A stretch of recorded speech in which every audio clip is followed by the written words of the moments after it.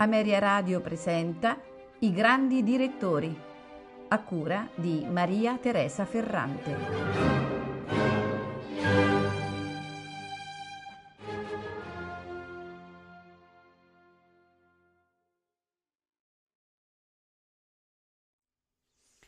Nel 1980 Riccardo Muti viene nominato Music Director dell'Orchestra di Filadelfia, succedendo a Eugénie Ormandy. Vi resterà fino al 1992.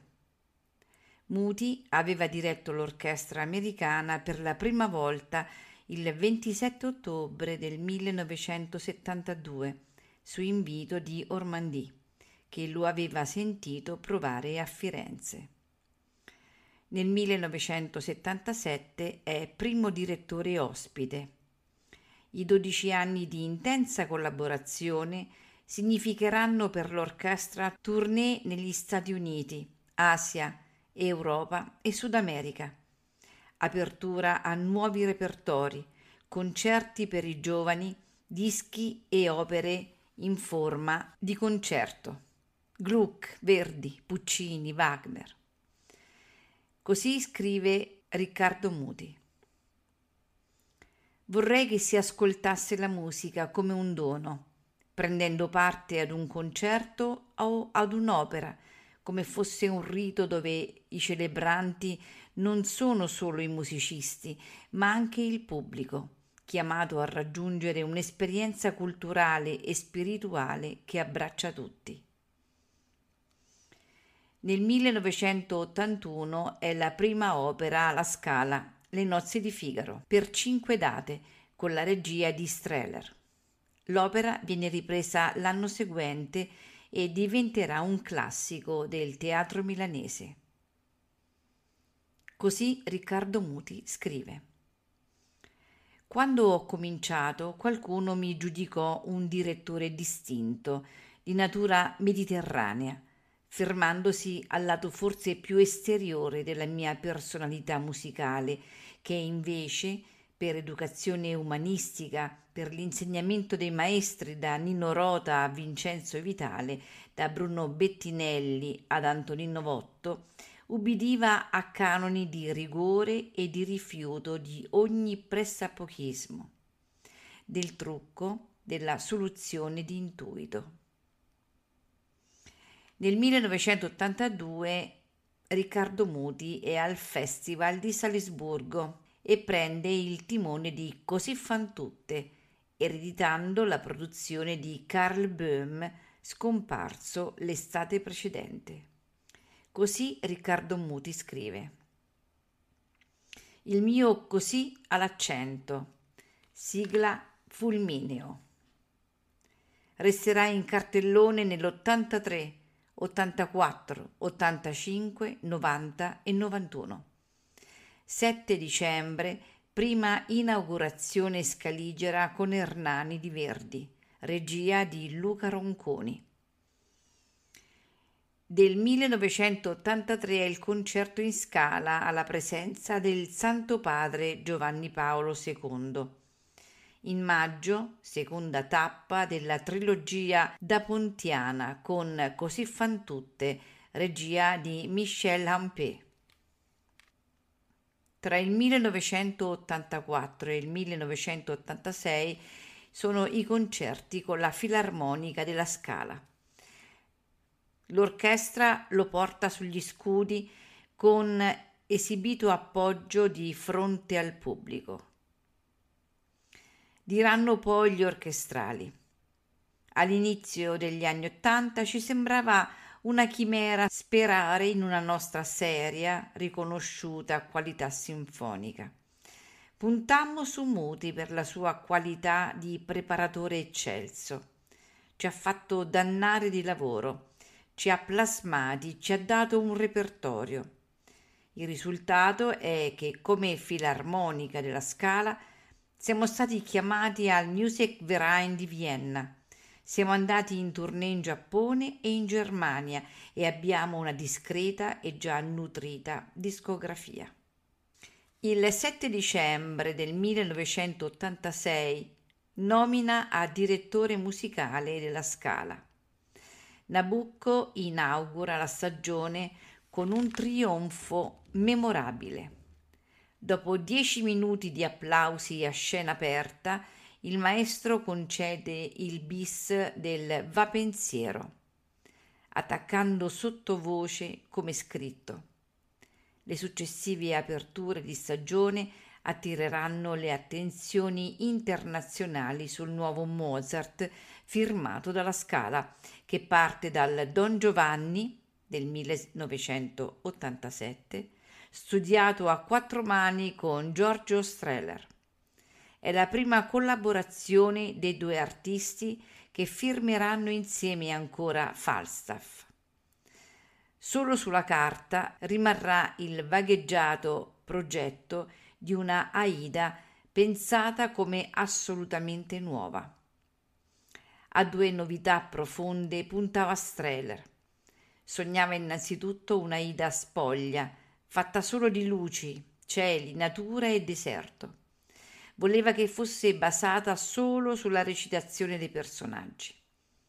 E poi sperava di trovare una Aida e Amonastro di colore, che portassero nel canto certe caratteristiche della negritudo, sentita dall'interno come elemento sorgivo, autentico, non pittata dall'esterno sulla pelle. È del 1988 il Guglielmo Tell, con regia audace di Ronconi, inaugura la stagione. Alle spalle, in 2 anni, si sono delineati gli autori cardine della programmazione di Muti alla Scala.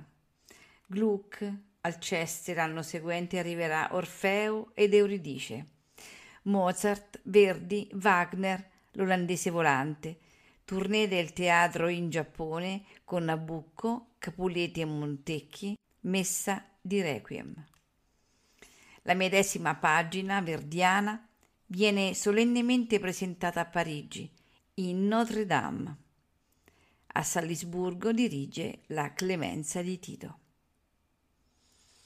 Nel 1989, ai Vespri siciliani inaugurali, segue a ruota Lo frate innamorato dei Pergolesi, con la regia di De Simone.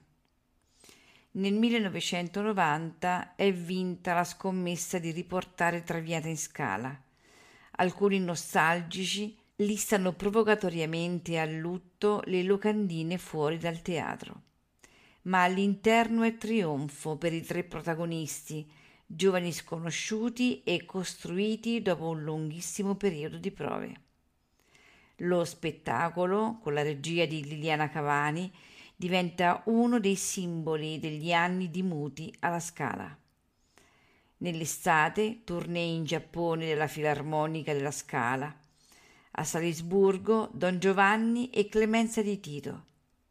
Il 7 dicembre presenta Idomeneo, re di Creta, dopo la trilogia, e con le 2 opere serie Mozart alla Scala prende identità e spessore senza precedenti. Muti mozartiano di riferimento. Con i Wiener Philharmoniker guiderà la trilogia Nozze di Figaro, Don Giovanni e Così fan tutte al Theater an der Wien.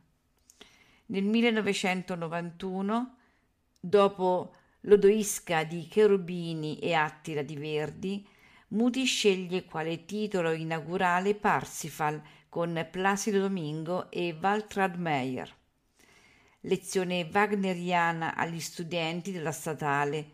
Da lì in avanti le prime di Muti alla Scala saranno sempre presentate in anteprima nelle diverse università milanesi. Appassionanti, con il maestro al pianoforte. Indimenticabile la lettura di Rigoletto, difesa agguerrita dell'originalità della scrittura dell'opera, ripulita dai vezzi della tradizione. La lezione verrà trasmessa varie volte per radio e TV.